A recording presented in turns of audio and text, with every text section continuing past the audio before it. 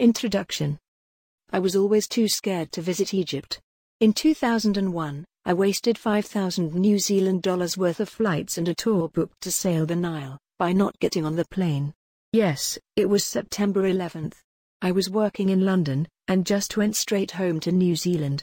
Because of sporadic but widely reported acts of terrorism and political violence, the numbers of people visiting Egypt to take in its marvels fluctuates wildly.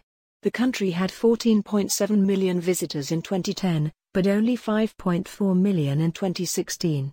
Quite a few of the guides I spoke to during my stay hadn't had much work for years. Concern about terrorism tends to be out of all proportion to the actual levels of risk for the average traveler. According to a recent article, there are at least 3 million Americans abroad on any given day, yet in the whole of 2018 only 6 were killed by terrorists.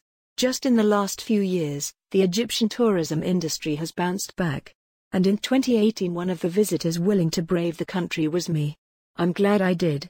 In fact, I would go so far as to say that as one of the original cradles of civilization, Egypt is a must for the serious traveler.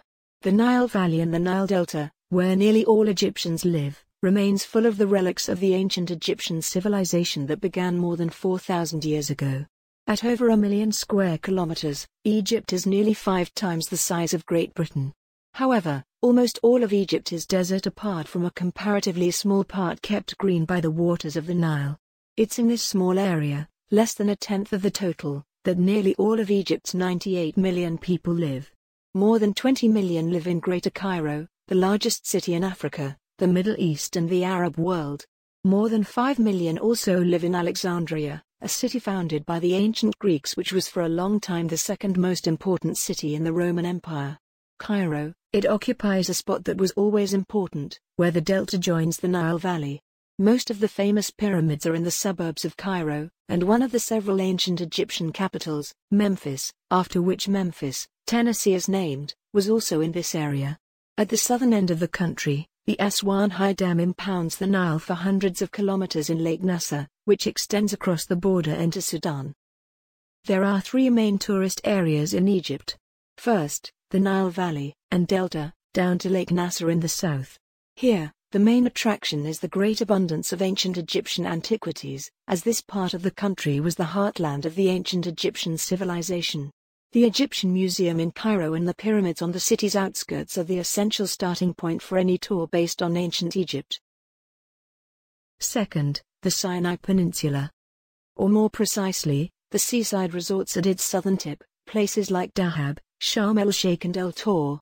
The resorts are especially famous for their diving opportunities, as the waters of the Red Sea receive little in the way of inflows from rivers and are therefore really clear, like the waters of an atoll in the middle of a tropical sea, and for the same reason. Third, the Western Desert. A series of oases linked by road make the Western Desert fairly navigable.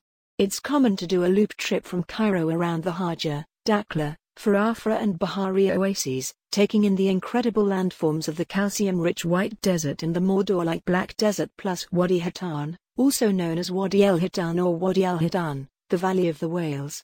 The Valley of the Whales is a dried-up seabed littered with fossilized whale skeletons. It's inland today, but millions of years ago it was on the coast.